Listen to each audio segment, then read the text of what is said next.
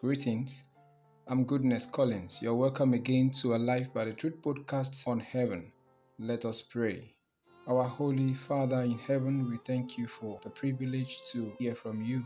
Thank you for your word that is able to enlighten the eyes of our understanding and help us to walk in path of righteousness. Today we pray that your word will come clear into our heart, that you prepare us for your soon return. Thank you because you grant me utterance and you bless my friends even as they listen. I pray in Jesus' name. Amen. Last week, we learned that God's original plan for us was to live a life of absolute happiness in a perfect home as prepared for our first parents, Adam and Eve. The prophets of all ages believed and looked forward to the restoration of all things. In Hebrews 11, we saw that Abraham, Enoch, Noah, Abel, Isaac, Rahab, David, and Samuel, just to mention a few of these great people, believed in God's promise to restore all things that Adam and Eve lost. Our hopes in this time is to be anchored on God's promise to restore all things for our good. Today is part 3.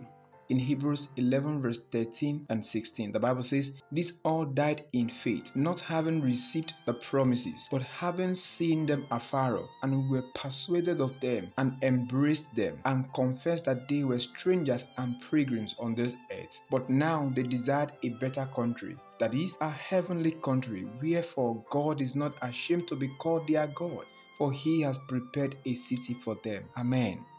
Our topic today is new heavens and new earth. Did you know Prophet Isaiah gave us a thrilling description of the restoration God has prepared? Let's take a look at the things God revealed to Isaiah. In Isaiah 65 verse 17, the Bible says, "For behold, I create new heavens and a new earth, and the former shall not be remembered, nor come into mind." Amen.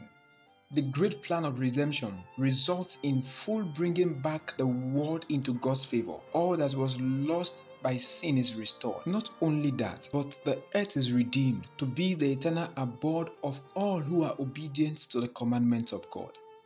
As we saw last week, God's original plan in creation will be accomplished. In Daniel 7:18, the Bible says, "The saints of the Most High shall take the kingdom and possess the kingdom forever, even forever and ever." Amen. In Isaiah 60 verse 18, the Bible says, "Violence shall no more be held in thy land, wasting nor destruction within thy borders. But thou shalt call thy walls salvation, and thy gates praise." Amen. Just think of it. No violence there, just peace and harmony. Isn't that wonderful to think about? Of course, we don't need to find weapons to defend and protect ourselves just as some people do in the world today. Won't it be wonderful to walk those streets of gold and not worry about being attacked or robbed? But that is not all the prophet can tell us. Listen to Isaiah 11 verse 6. The Bible says, "The wolf also shall dwell with the lamb, and the leopard shall lie down with the kid, and the calf and the young lion and the fatling together, and a little child shall lead them." Amen. Did you hear that? There will be peace and unity in the animal kingdom, and a little child will lead them. Oh, this must be wonderful. Now, let's hear what else the Bible has to say about our planet when it is finally restored to its original beauty. In Isaiah 33 verse 24, the Bible says, "And the inhabitant shall not say, I am sick. The people that shall dwell therein shall be forgiven their iniquity." My favorite author puts it this way in the book Heaven, page 63, paragraph 3. "Pain cannot exist in the atmosphere of heaven. There will be no more tears, no funeral trains, no badges of mourning." Did you know that statistics has shown that just 33 days upon entering 2023, Nigeria recorded over 10,000 new cancer cases and 7,000 deaths? But in that beautiful land, there will be no heart attack, no cancer, no headache, no allergies, just perfect health for eternity. Isn't that great news? Again in Isaiah 35 verse 5, "Then the eyes of the blind shall be opened, and the ear of the deaf shall be unstopped." Amen. No doubt, the first thing the formerly blind will see will be the face of Jesus. Oh, what a glorious day that will be for those who were blind. Again in verse 6, the Bible says, "The ears of the deaf shall be unstopped. Then the lame shall leap as there."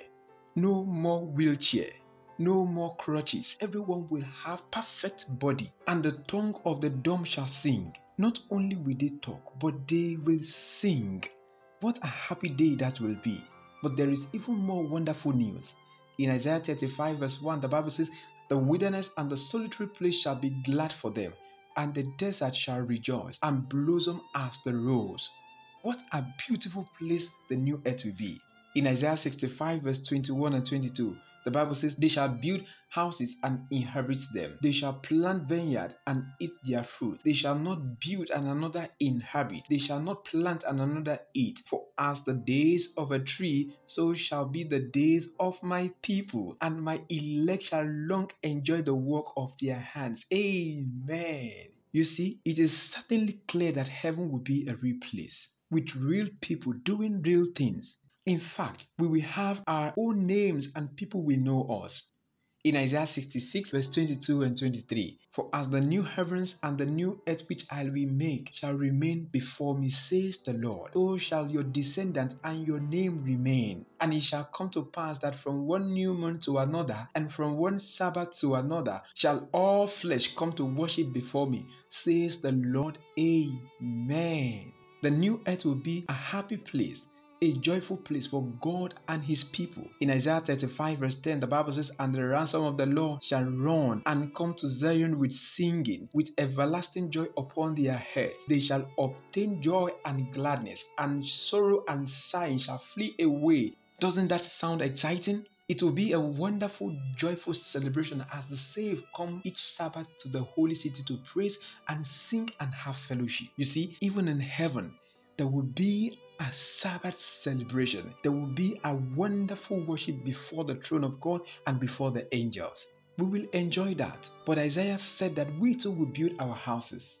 Well, it seems that perhaps we will have a country home that we ourselves will build, and then each weekend we will go to the capital of our new earth and use our mansions in the city.